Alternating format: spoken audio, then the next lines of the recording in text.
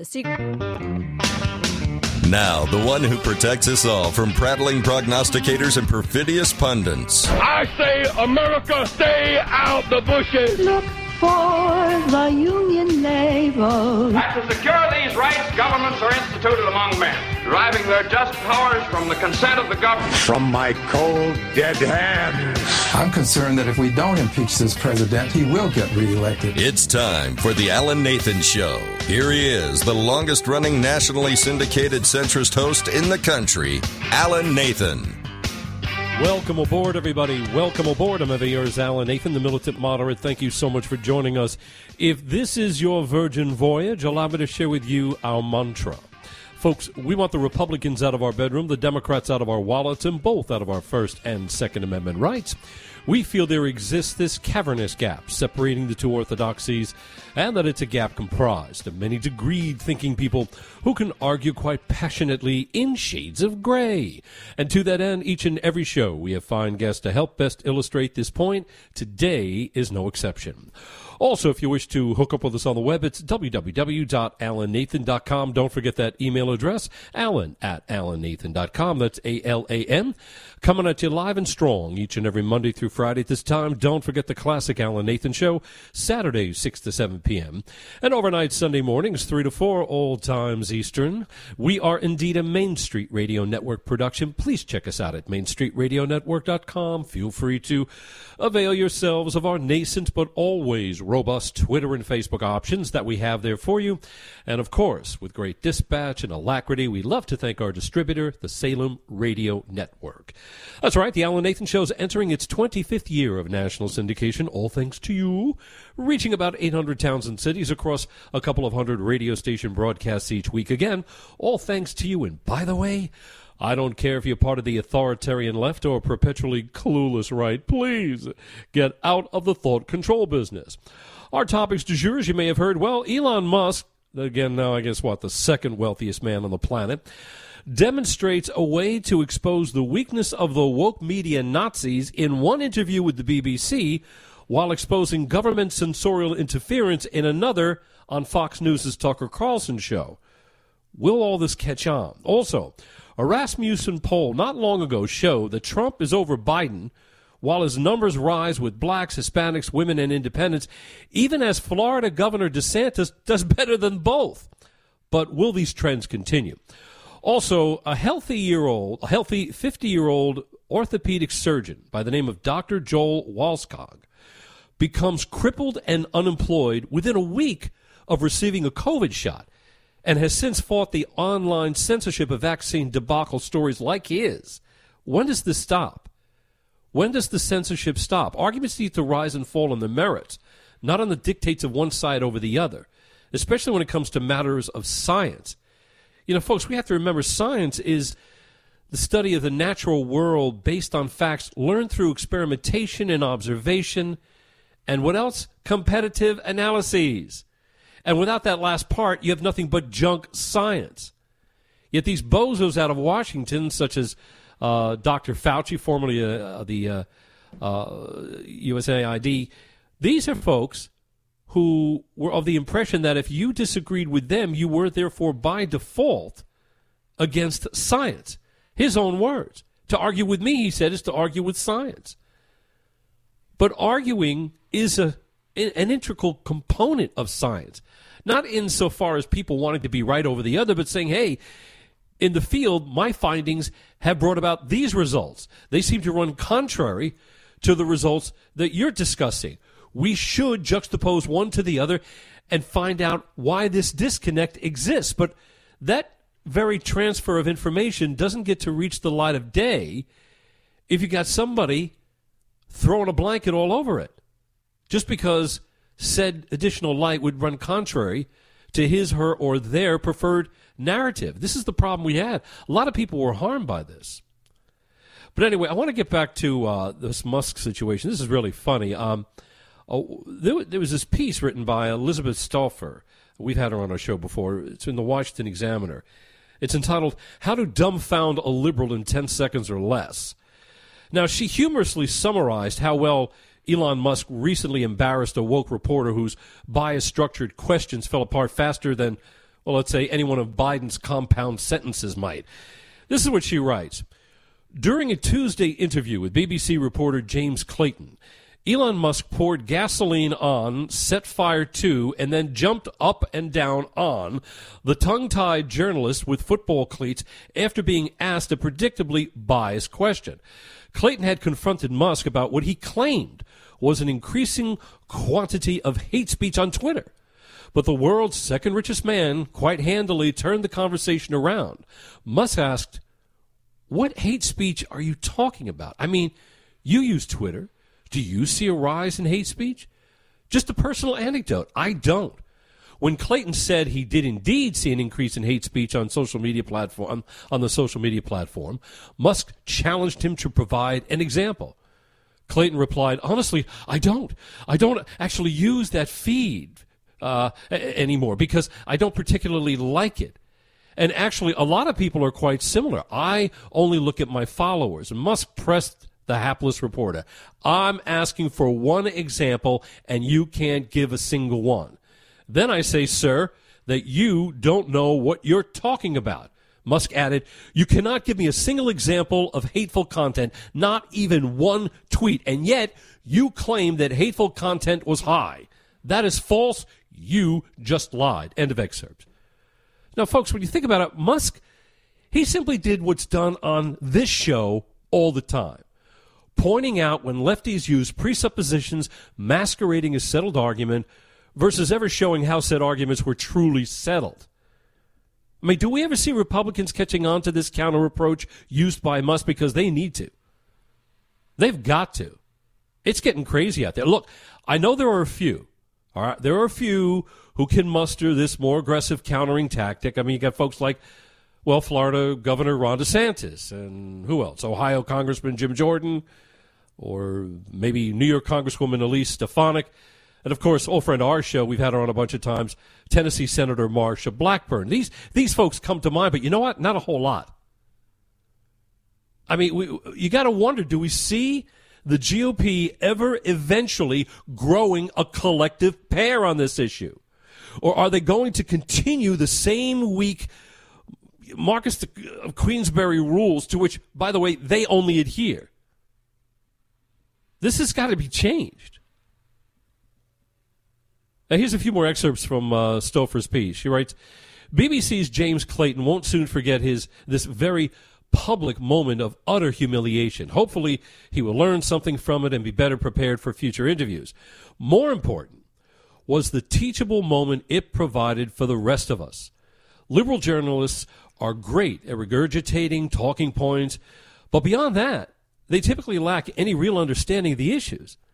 They don't have to have such an understanding because they are rarely, if ever, called upon to support their statements with evidence or valid arguments. Conservatives, on the other hand, they're typically well armed with the facts. They need to be because it's not a level playing field. End of her excerpts. You know, she's right about conservatives being better informed on subject matter. I would actually add that my fellow centrists as well as libertarians and constitutionalists are as well. But until those who are better prepared on subject matter also learn how to more effectively humiliate those on the left after using such conclusory tactics, they'll never be disincentivized enough to stop, will they? Or at least use them less often. Unless you subject people to the appropriate disincentivizing they need, they're going to continue. If incentives reinforce behavior, then clearly only disincentives can counter it. And by the way, when I say conclusionary tactics, that refers to the left telling us that the conclusions of their claims equal proof of their arguments versus, showing the proof itself. In other words, what I said must be true because I said it. I mean, if we had an objective press, perhaps this sophistry wouldn't survive. But we don't, so it does.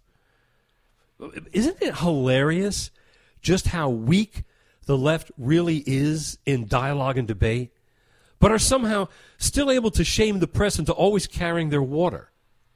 How do they pull that off? Why the disconnect? Anyway, Stouffer had some closing advice worth hearing.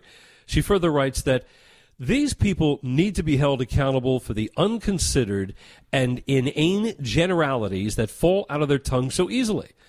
They must be called out for these broad, foolish statements immediately and completely. They must be asked why specifically they hate Trump. Did they hate the robust economy we had pre-pandemic? The 1.4% inflation rate? The low gas prices? Were they unhappy when the U.S. was energy independent? When Russia and China stayed in their lanes? That the Trump administration enforced our immigration laws? What did they like about Biden? Were they happy when he returned Afghanistan to Taliban rule? Are they proud of him representing the U.S. on the world stage? Are they happy that more than 5 million immigrants have entered the U.S. illegally since he took office? Etc., etc. Folks, more on this upon a return.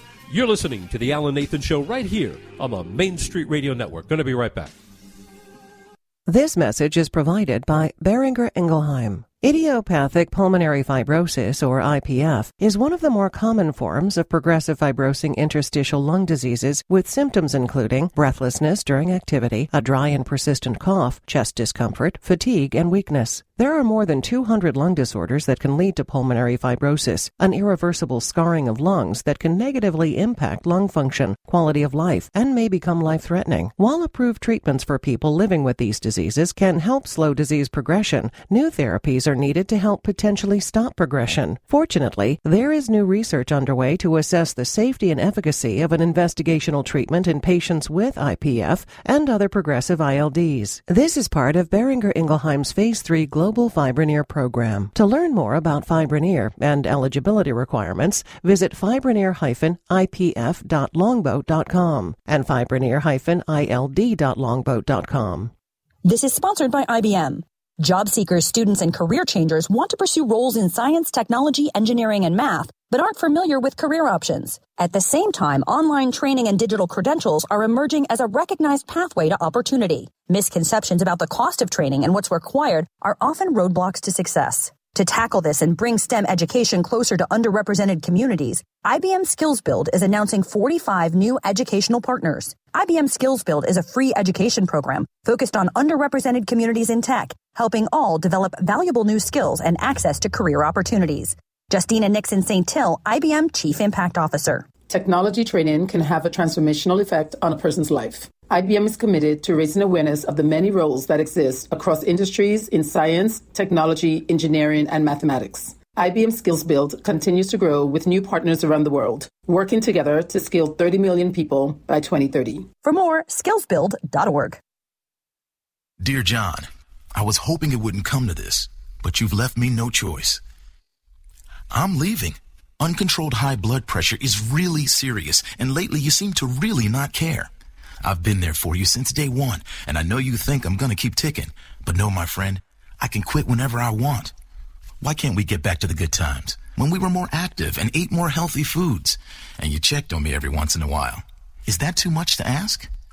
I don't want to leave, but unless you stop ignoring me, what else am I supposed to do?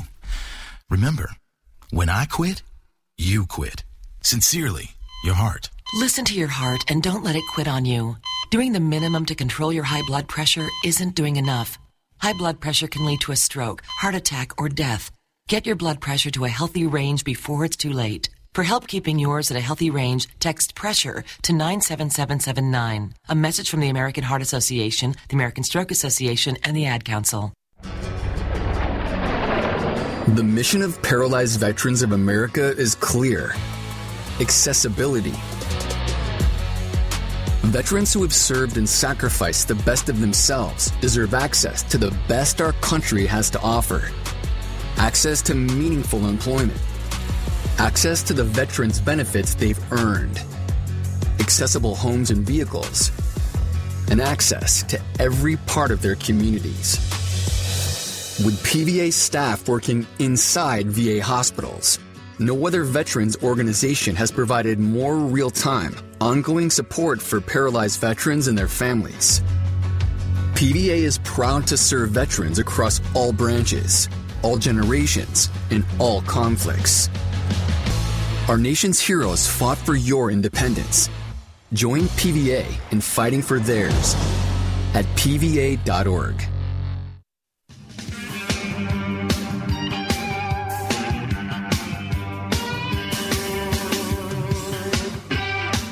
There's not enough people to police this stuff, particularly around hate speech in the company. Is that something that you want to address? You're talking about? I mean, you use Twitter, right? Do you see a rise in hate speech? I mean, but just a personal anecdote, like what do you do? I don't. Personally, my for you, I would see I get more of that kind of content. Yeah, personally. That's why I'm asking for examples. Can you name one example? I honestly don't use. Honestly, I don't. Can't name a single example. I'll tell you why. Because I don't actually use that for you feed anymore. Because I just don't particularly like it. I only look at my followers. You said you've seen more hateful content, but you can't name a single example. Not even one. I'm not sure I've used that feed for the last 3 or 4 weeks. And how did you see the hateful content? Because I've been using Twitter since you've taken it over for the last 6 months. Okay, so then you must have at some point seen the for you hateful content. I'm asking for one example. Right. You can't give a single one. And I'm saying... I say, sir, that you don't know what you're talking about. Really? I was chatting about that, how it was quoted in Elizabeth Stauffer's column, and I just wanted to sort of whet everybody's appetite. But that was the actual exchange itself, and it's more delicious than... as conveyed by Ms. Stauffer. And she did a brilliant job, but, I mean, still, there's nothing like the real thing. Every year is Alan Nathan, the militant moderate. Once again, this is the oasis for those who have an aversion to the left-right, black-white, two-dimensional approach. And you heard Elon Musk demonstrating a marvelous way to expose the weakness of the woke media Nazis in just that one interview with the BBC. And, of course, later on, he does some marvelous things on Tucker Carlson. He exposes government censorial interference as well. But that was indeed a delicious example of how to handle left-wing sophistry. This guy, this poor schmuck, James Clayton with the BBC, is saying that there are not enough employees at Twitter to police hate speech. Elon Musk asks if James has seen a rise in hate speech. James says he sees it in his own feed. And when Musk asks for a specific example, James Clayton is unable to provide one. I mean, he hems and haws. He says he doesn't use the For You feed, and Elon then presses him for an example because he says that he has personally seen it. It doesn't matter what feed he uses or doesn't use if he, on one hand, says that he has personally seen this rise in hate speech, but on the other hand, is absolutely incapable of mustering one example to illustrate said hate, then clearly he has been caught red-handed lying out of his backside. Or maybe I'm being a skosh too unkind. I don't think I'm being unkind enough. Tell you the truth. We have assisting in the opining and analyzing whole front of the show, Don Irvine, chairman of Accuracy in Media and Accuracy in Academia. His father launched Accuracy in Media in, 1969. Articles from his blog, Bias Watch, are frequently republished by outlets such as Fox Nation as well as National Review. By the way, he's also co-author of the highly praised work entitled Why You Can't Trust the News, Volume 2 and 3. Don, good to have you back, buddy. How are you today? Doing great. Glad to be back. That was just really a marvelous exchange. If you wouldn't mind, I'd like to repeat it for the audience as well as your own personal enjoyment, because this guy was given every opportunity to cough up the goods, and he could not. Clip one again, James, if you please. There's not enough people to police this stuff, particularly around hate speech in the company. Is that something that you want to address? Talking about? I mean, you use Twitter, right? Do you see a rise in hate speech? I mean, but just a personal anecdote, like what do you do? I don't. Personally, my For You, I would see I get more of that kind of content. Yeah, personally. That's why I'm asking for examples. Can you name one example? I honestly don't use. I don't name a single example. I'll tell you why. Because I don't actually use that For You feed anymore. Because I just don't particularly like it. I only look at my followers. You said you've seen more hateful content, but you can't name a single example. Not even one. I'm not sure I've used that feed for the last 3 or 4 weeks. And how did you see the hateful content? Because I've been using Twitter since you've taken it over for the last 6 months. Okay, so then you must have at some point seen the For You hateful content. I'm asking for one example. Right. You can't give a single one. And I'm saying... I say, sir, that you don't know what you're talking about. Really? Don, it doesn't get richer than that, does it, sir? No, absolutely not. I mean, Clayton was overmatched there by Musk. You would think someone would know how good Musk is in a lot of these interviews, and if you're going to accuse Musk and Twitter of doing something on this hate speech, you better be ready to back it up instead of all the backtracking and trying to, cover his behind, which he just didn't do very well at all. No, we did, and it was pretty sad to witness. Although a lot of fun, I say sad, but I mean it in the most tongue-in-cheek fashion. Nothing sad about it. I thought it was absolutely delicious, and we do need to have this happen more often. And it continued. A little bit of this went on. Let me go ahead and share another clip here. This again on that BBC, and I've been on BBC myself a few times. It's an operation actually that was exposed as biased. They got tired of being accused of being biased, so they went out and they hired an objective research firm to investigate this preposterous claim that we're biased. And the research firm pretty much confirmed the very thing they never wanted to hear.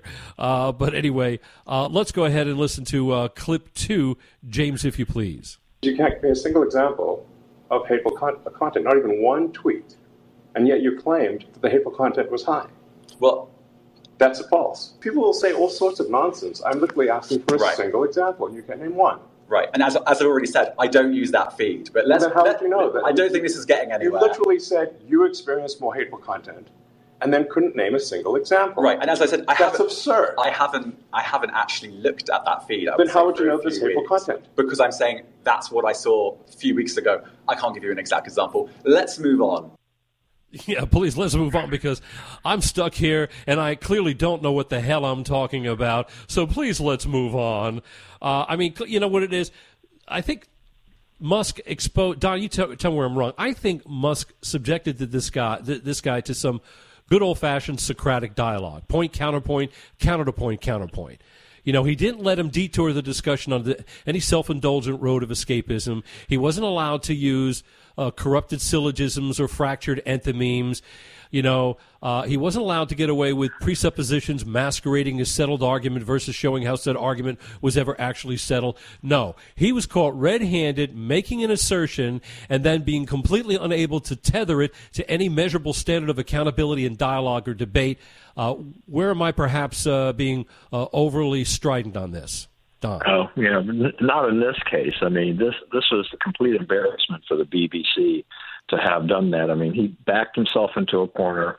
Musk, knew exactly what he was doing, and he was point blank says, where's the evidence? Tell me where the tweets are that are hateful speech. You said you used For You feed, and then you said, well, I haven't looked at it for several weeks, so I really can't tell you. I mean, he's talking out of two sides of his mouth. It's incredible. That this guy could even consider himself to be any kind of a journalist when he can't hold this interview and do this right. Well, they're just so accustomed to being able to make assertions as if they're a given fact without that thing ever having been validated. Again, as I said before, using presuppositions masquerading as settled argument. What I said must be true because I said it. This is what permeates the left these days. And I think folks are growing tired of assertions endlessly predicated on what are really nothing more than other assertions with only shaming tactics used as their validation. I think that formula is wearing thin, is it not, Don Irvine? That's right, and that's why the distrust of the media and the left is growing and growing. Oh, and it's on a rampage, and rightly so. Anyway, Don Irvine, everybody, chairman of Accuracy in Media, thanks again. Folks, you're listening to The Alan Nathan Show right here on the Main Street Radio Network. Going to be right back.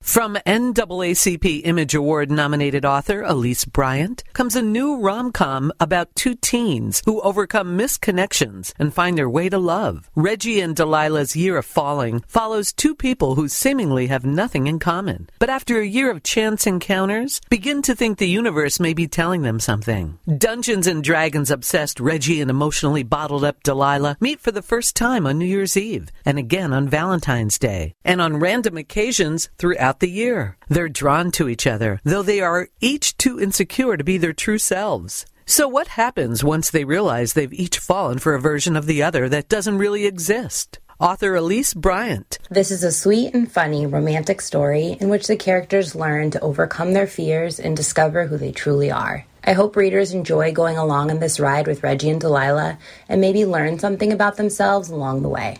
Reggie and Delilah's Year of Falling is now available wherever books are sold.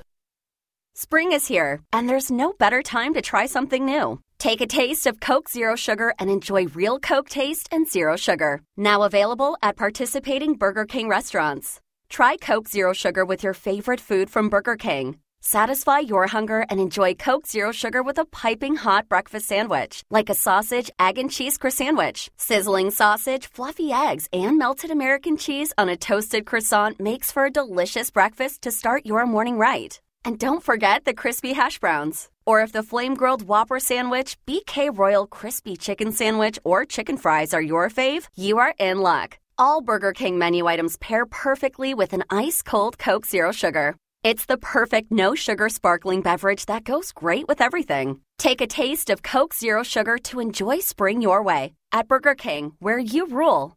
At participating U.S. Burger King restaurants. Sponsored by Coca-Cola. Steven. Who said that? Me, down here. What are you, a yellow booger? I'm a banana slug, Steven. Well, what are you doing in my room? I'm your sense of adventure. Don't you remember me? Don't you know that we miss you? Miss me? Who misses me? You know, all your friends in the forest. The trees, the pond, that little fort that you made out of branches. We all miss you. Mom took me to the forest last year. I'm a slug, Steven. It took me a long time to get here. Oh, I guess that makes sense. The forest is not that far away. Have an adventure today. I'm sure your mom would take you. You're right. I should get out. I want to have fun. Play in puddles, catch frogs, and climb trees. Hey, Mom! Yeah, hon? Steven, what is that in your hand? It's my sense of adventure, Mom. It's telling me we need to get out of the house and have some fun in nature today. Come to the forest where the more adventurous you lives. Check out discovertheforest.org for cool places nearby. Brought to you by the U.S. Forest Service and the Ad Council. Know that feeling? Like every door is closing and you just can't see a way out? Being unemployed, underemployed, or just out of school feels a lot like that. But when you find the right tools, suddenly everything just clicks. Getting on that path may be easier than you think. A good place to start? Go to findsomethingnew.org. At findsomethingnew.org, you have access to resources that help develop new skills. Skills that will position you for careers in today's growing industries, from healthcare and manufacturing to cybersecurity and alternative energy. Plus, you can take advantage of online courses, certification programs, apprenticeships, and more. So you can take yourself from unemployed and uncertain to empowered and prepared for what's next. Find your path to a new career today. Visit findsomethingnew.org. A message from the Ad Council.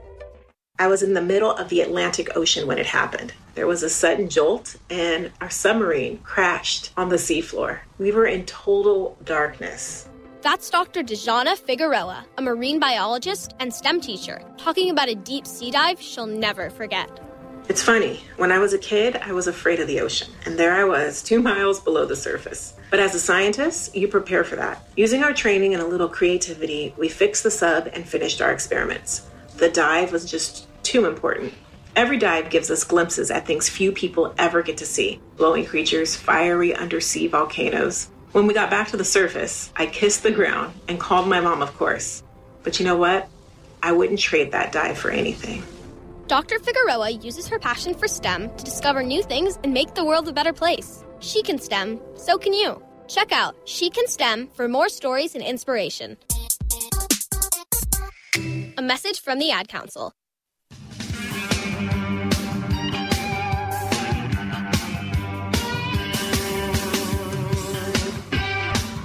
Welcome back, everybody. Welcome back. Every year is Alan Nathan, the militant moderate. Once again, this is the oasis for those who have an aversion to the left, right, black, white, two-dimensional approach. Absolutely delighted you could be with us. Covering a number of things here today. As you may have heard, Elon Musk demonstrates a way to expose the weakness of the woke media Nazis in one interview with the BBC. And then he later on exposes government censorial interference in another on Fox News' Tucker Carlson show. We discussed the first. We're going to get to the second later on. A Rasmussen poll shows Trump over Biden, while his numbers rise with blacks, Hispanics, women, and independents, even as Florida Governor DeSantis does better than both. Will that trend continue? Also, I want to get to this as soon as we can. A healthy 50-year-old orthopedic surgeon by the name of Dr. Joel Walskog becomes crippled and unemployed within a week of receiving a COVID shot. And he has since fought the online censorship of vaccine debacle stories like his. When does it stop? It's like whenever something like this arises, you're not allowed to talk about it. It's as if anything running contrary to the preferred view of what science is of others is to not be acceptable. This is crazy. But almost as crazy as that is the way this White House handles mass shootings. We've just gotten some very, very strange reactions from the White House when it comes to certain kinds of mass shootings. I mean, you had, 7, 8, 9 people shot down over the weekend in Chicago. Another 30-some-odd others injured by gun violence. And even though these numbers compete with or often exceed any of the deaths incurred in these otherwise more spectacularly covered mass shootings, they don't see the light of day. It's as if these lives don't matter as much because they haven't happened in a school. I have an idea. Why don't we harden the security of these schools and we can bring about a reduction of the violence happening there? You ever notice that we don't have many mass shootings at banks? Not many. Don't have many mass shootings at police stations. You don't have many mass shootings at government buildings. Why? Because would-be perpetrators know that there's a greater likelihood that they'd be having a lot of fire returned on them. All right? They'd be facing a lot of return fire. But anytime you mention this, you're lectured saying, oh, we don't want to have a gulag appearance at our schools. If our kids are fine going on field trips to the Smithsonian Institute or the Aeronautical Museum or any of these other places where kids go on field trips and they see plenty of security around them, why is it they would be so disquieted over similar security surrounding their schools? It's a ridiculous excuse. It's a secondary measure used in lieu of their not being able to satisfy the primary measure. Face it, folks. Guns save more lives than they take away. As proven each and every year by the National Crime Victimization Survey provided by the Department of Justice. 100,000 times a year, people save themselves from robbery, rape, and murder through the mere brandishing of a firearm. Juxtapose that to the 32,000 we lose each year from gun deaths, a third of which, by the way, are suicide. And then you see clearly, as a matter of rudimentary math, guns are saving more lives than they're taking away. Unless, of course, language is no longer tethered to the meanings of the words that comprise it. Anyway, without further ado, let me introduce old friend of the show, Dr. Mark Sherwood, former Oklahoma gubernatorial candidate. He spent much of his career in law enforcement. He was also at the Functional Medical Institute. And he's talking about how silly it is that Dems want gun control instead of protecting schools. Doctor, good to have you back. How are you today? Hey, I'm doing well, Alan. Thanks for having me back. I appreciate it. No, a pleasure indeed. You heard what I had to say about the hardening of security at schools versus the removal of everybody's gun rights. The Democrats don't want to hear it, which I think exposes their true intent. Or am I seeing too much into it, Doctor?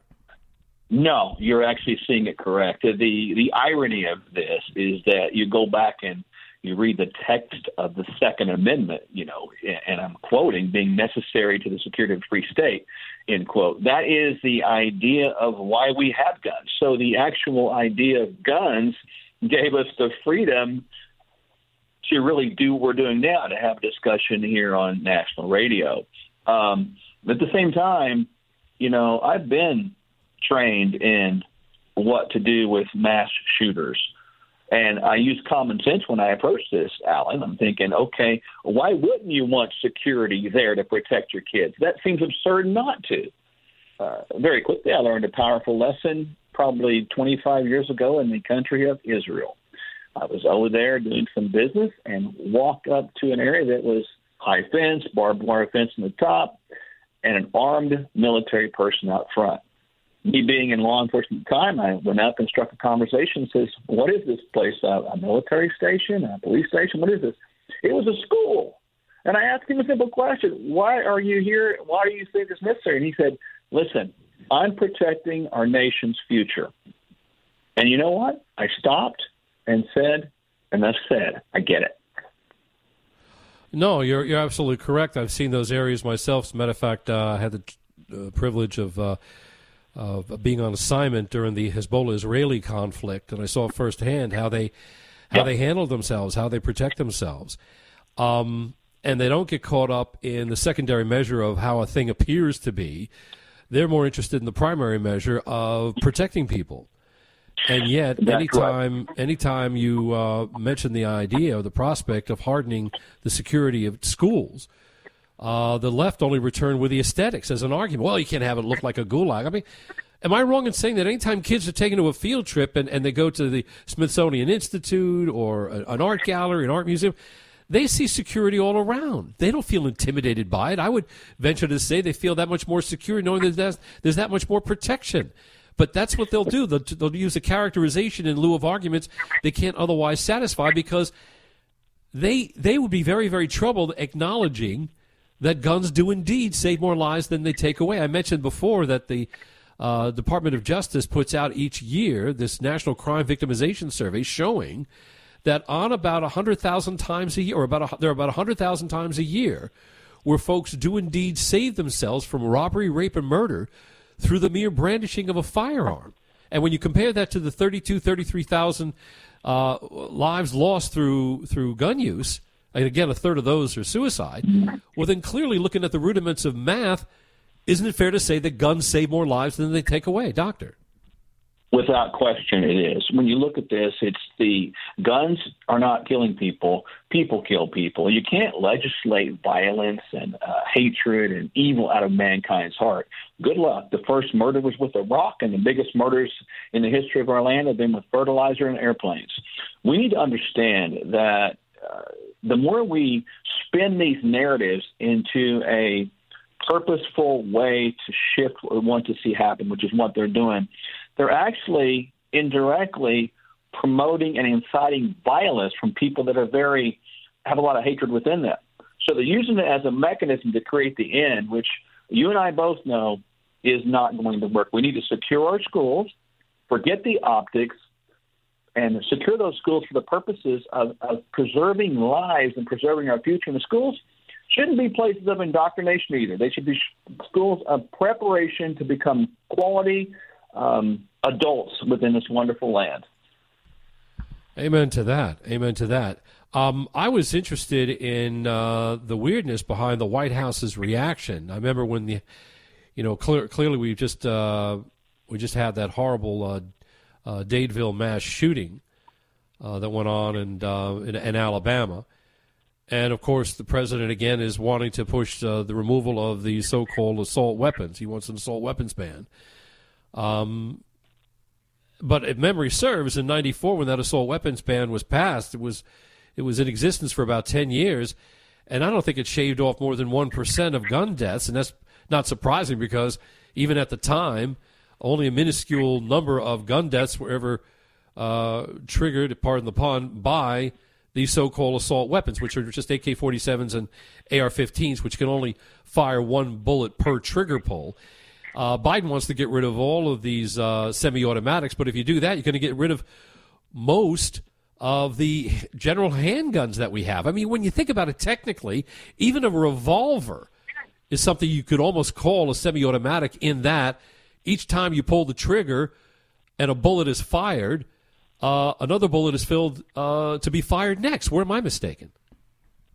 No, you're exactly right. Law enforcement tells you that. You can get very, very good at firing even a revolver at a very rapid pace and making it repeat itself, with the firing mechanism almost to appear like a semi-automatic weapon. I think, too, but even that a semi-automatic weapon still takes a trigger pull per bullet fired. So that's right. I mean, whether it's a semi-automatic pistol or a revolver, they're very much close to the same thing. But let's just forget about the revolver. If you just get rid of semi-automatic guns altogether, you're pretty much going to remove the vast majority of mostly purchased pistols, mostly purchased handguns that we have in the country. Isn't that fair to say? Yeah, it is, and we just can't go down that pathway. It's a super slippery slope, Alan. Oh, my God, yeah. Actually, Doc, if you wouldn't mind, hang on the line for just a moment, folks. You're listening to The Alan Nathan Show right here on the Main Street Radio Network. Going to be right back.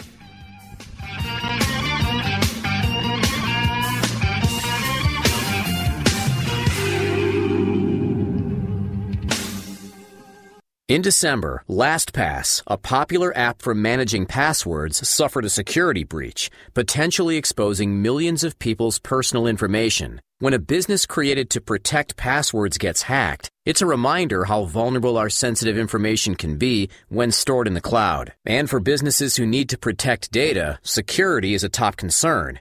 To help prevent security risks, the open directory platform provider JumpCloud recently introduced a password manager. JumpCloud's Antoine Jabara.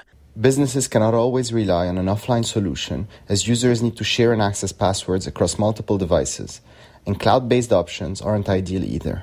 JumpCloud Password Manager takes a hybrid approach, storing data on users' devices and seamlessly syncs user vaults to multiple devices in an end-to-end encrypted way.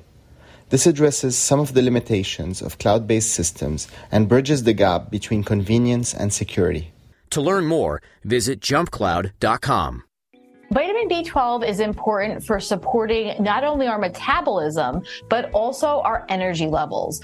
Our brain and our nerves need certain vitamins like B12 in order to function properly. Even if you're eating all the healthy foods like fruits and vegetables and getting, great sources of protein, it's sometimes the case that you can become deficient in one or more nutrient, and that's where supplements can be helpful. So if you want to support your B12 levels, Jarrow's Methyl B12 is a great supplement to consider to optimize your B12 levels. This type of B12 is recognized by the body, so it's delivered to your cells more efficiently. It's also been shown that it is a great way to make sure that you're getting a highly absorbed form of vitamin B12 and one that's going to be retained better than other types of B12. You can learn more at jarrow.com. If you came across someone struggling with hunger, how would you recognize them? By their clothes, their age, the way they speak?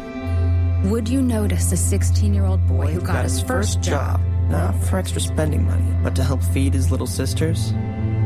Or a mother who's in between jobs and sometimes goes to bed hungry so her kids can have dinner? Or a 14-year-old girl who signs up to every after-school activity, not to make friends, but just to get something to eat?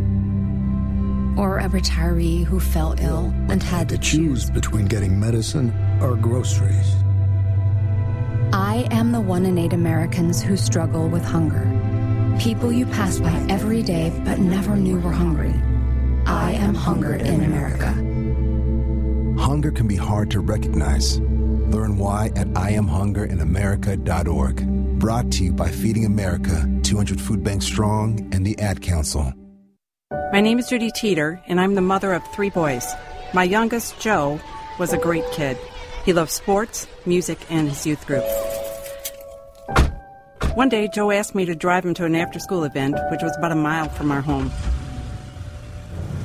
I was driving through a green light when a car in cross traffic ran a red light and drove right into the side of our car, killing Joe.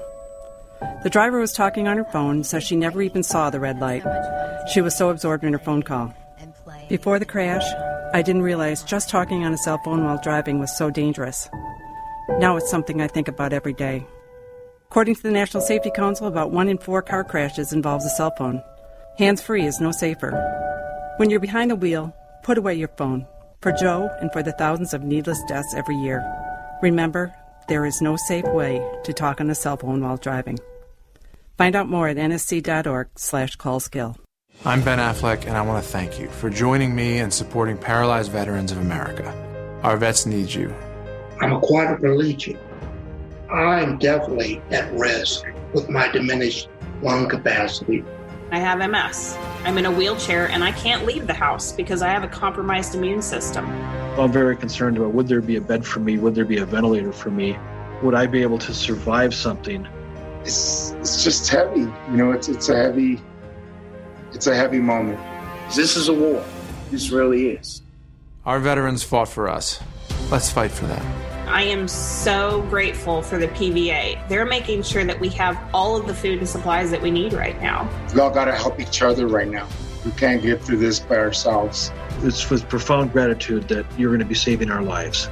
To find out how you can help, please go to helppva.org. That's HELPPVA.org.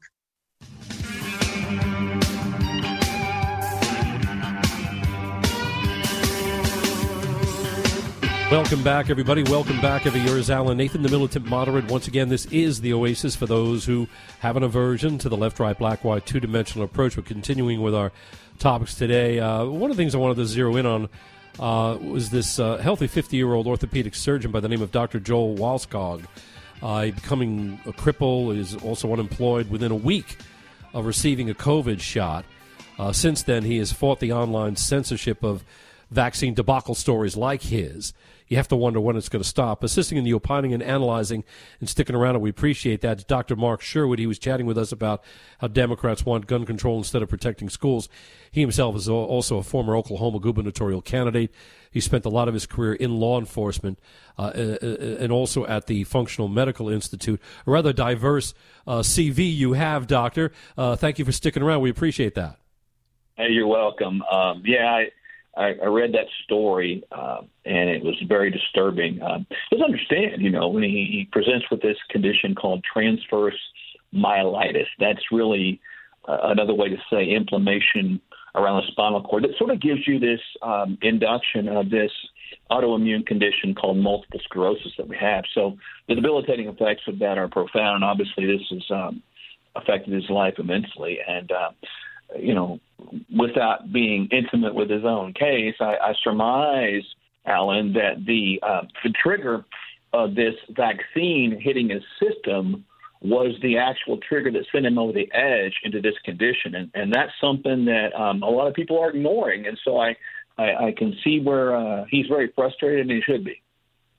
Oh, obviously, and I want us to go ahead and hear a little bit of what he had to say in his own words. Matter of fact, James, if you wouldn't mind, buddy, get clip number 3 ready. This is going to be Dr. Joel Wallskog himself talking with Rachel Campos Duffy.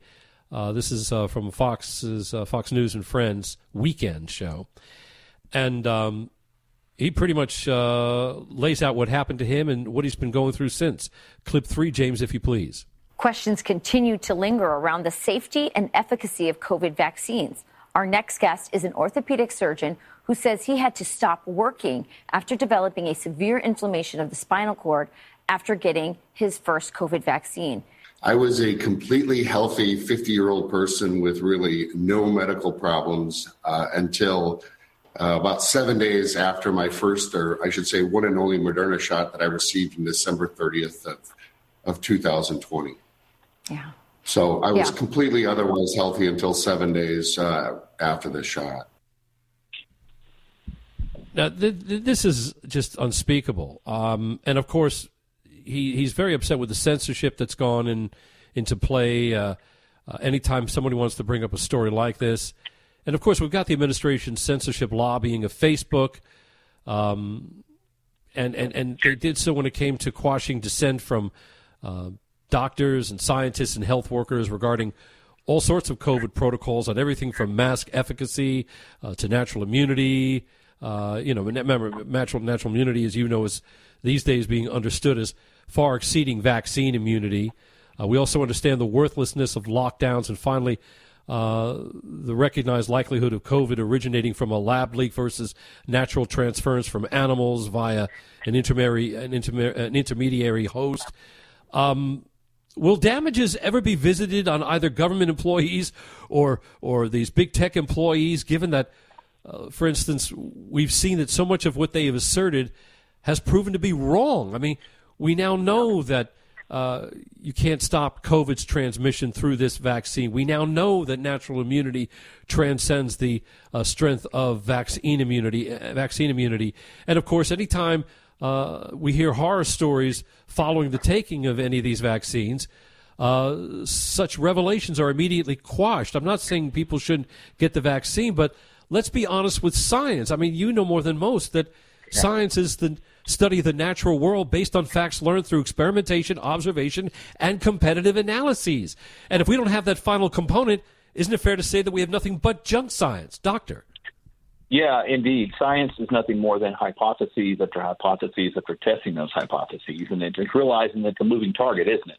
It's never definitive. When we heard this term, trust the science, well, that's under the assumption that science is definitive. Well, science is not. We knew a long time ago, Alan, before we started this vaccine escapade that I call it, that natural immunity was always better, or we wouldn't be having the conversations we have today. And we rushed into this thing. We made a lot of mistakes, and nobody wants to admit it. To your point and question, do I think people are held accountable? Sadly, I don't. And here's why. And I hope they do, but here's why I think they won't. Because pharma has become such a heavy lobbyist with even conservative lawmakers. You can look at ethics reports and see where they get their money. And in big pharma, Pfizer is a heavy donor, a heavy lobbyist. They advertise through the media, through our television programs to us, interrupt our sporting events. I mean, they become so powerful because we've let it. If you want to stop this process, we would take away their ability to advertise to the kids out there. That would be cool. And the politicians would stop taking their money. And so I'm just surprised, Doctor, that there hasn't been a massive, massive class action lawsuit. Now, there's a big lawsuit going on right now with Missouri and Louisiana against the Biden administration vis-a-vis government tag teaming with big tech to censor everything from the Hunter Biden laptop story to COVID protocols or what have you. But there should be some damages that can be genuinely realized. I mean, again, it's this that the one that really ticked me off the most was this vaccine immunity surpassing natural immunity. We understand that vaccinated immunity provides only 5 to 10% of the virus's genetic code, right? And these vaccines are not using what's called high-performing ORF1 immunogenic epitopes. Now, for the audience, very quickly, an epitope is that part of the antigen that flags down the antibodies from your immune system, and obviously, the more of these you have, by default, the better protected you're going to be. And natural immunity does have these high-performing ORF1 immunogenic epitopes. But the more you unleash these high-performing epitopes, the more antibodies they attract, so you do wind up better protected. But these kinds of conversations for so long were never permitted to see the light of day, were they, Doctor? They weren't. And, you know, the whole idea of natural immunity, as you talked about the epitopes, the idea behind that is something that's not quite fully understood, is it? You know, we look at the way we're made, and God fashioned our bodies with the immune system the way it is, and we have an adaptation ability that's just unexplainable at this point. And we're trying to get in there and override that thing by creating the spike proteins. And I get it, there may be some benefits out there somewhere, but you can't rush into that when you're altering genetic expression like this. And so we've opened up a whole Pandora's box of problems here that I don't think we've seen the end of yet, unfortunately. Do you see a massive class action lawsuit finally seeing the light of day, if for no other reason than because of all of these breakout stories that we're coming across, such as with the Good Doctor? I see it happening, but I think it's going to be a heck of a battle. I think the win's going to be the forcing people to do it against their will. I think that'll be the win right there. All right. Dr. Mark Sherwood, again, former Oklahoma gubernatorial candidate, again, spending much of his career in law enforcement and also at the Functional Medical Institute. You're listening to The Alan Nathan Show right here on the Main Street Radio Network. The opinions you hear on the Main Street Radio Network are those of the host, callers, and guests, and not necessarily those of the station, Main Street Radio Network, its management, or advertisers. The information on the Main Street Radio Network does not constitute a recommendation, offer, or solicitation to buy or sell any product or securities. So please, consult a professional before investing. If you have any questions or comments about Main Street Radio Network, contact us at 703-719-0433 or at our website, mainstreetradionetwork.com.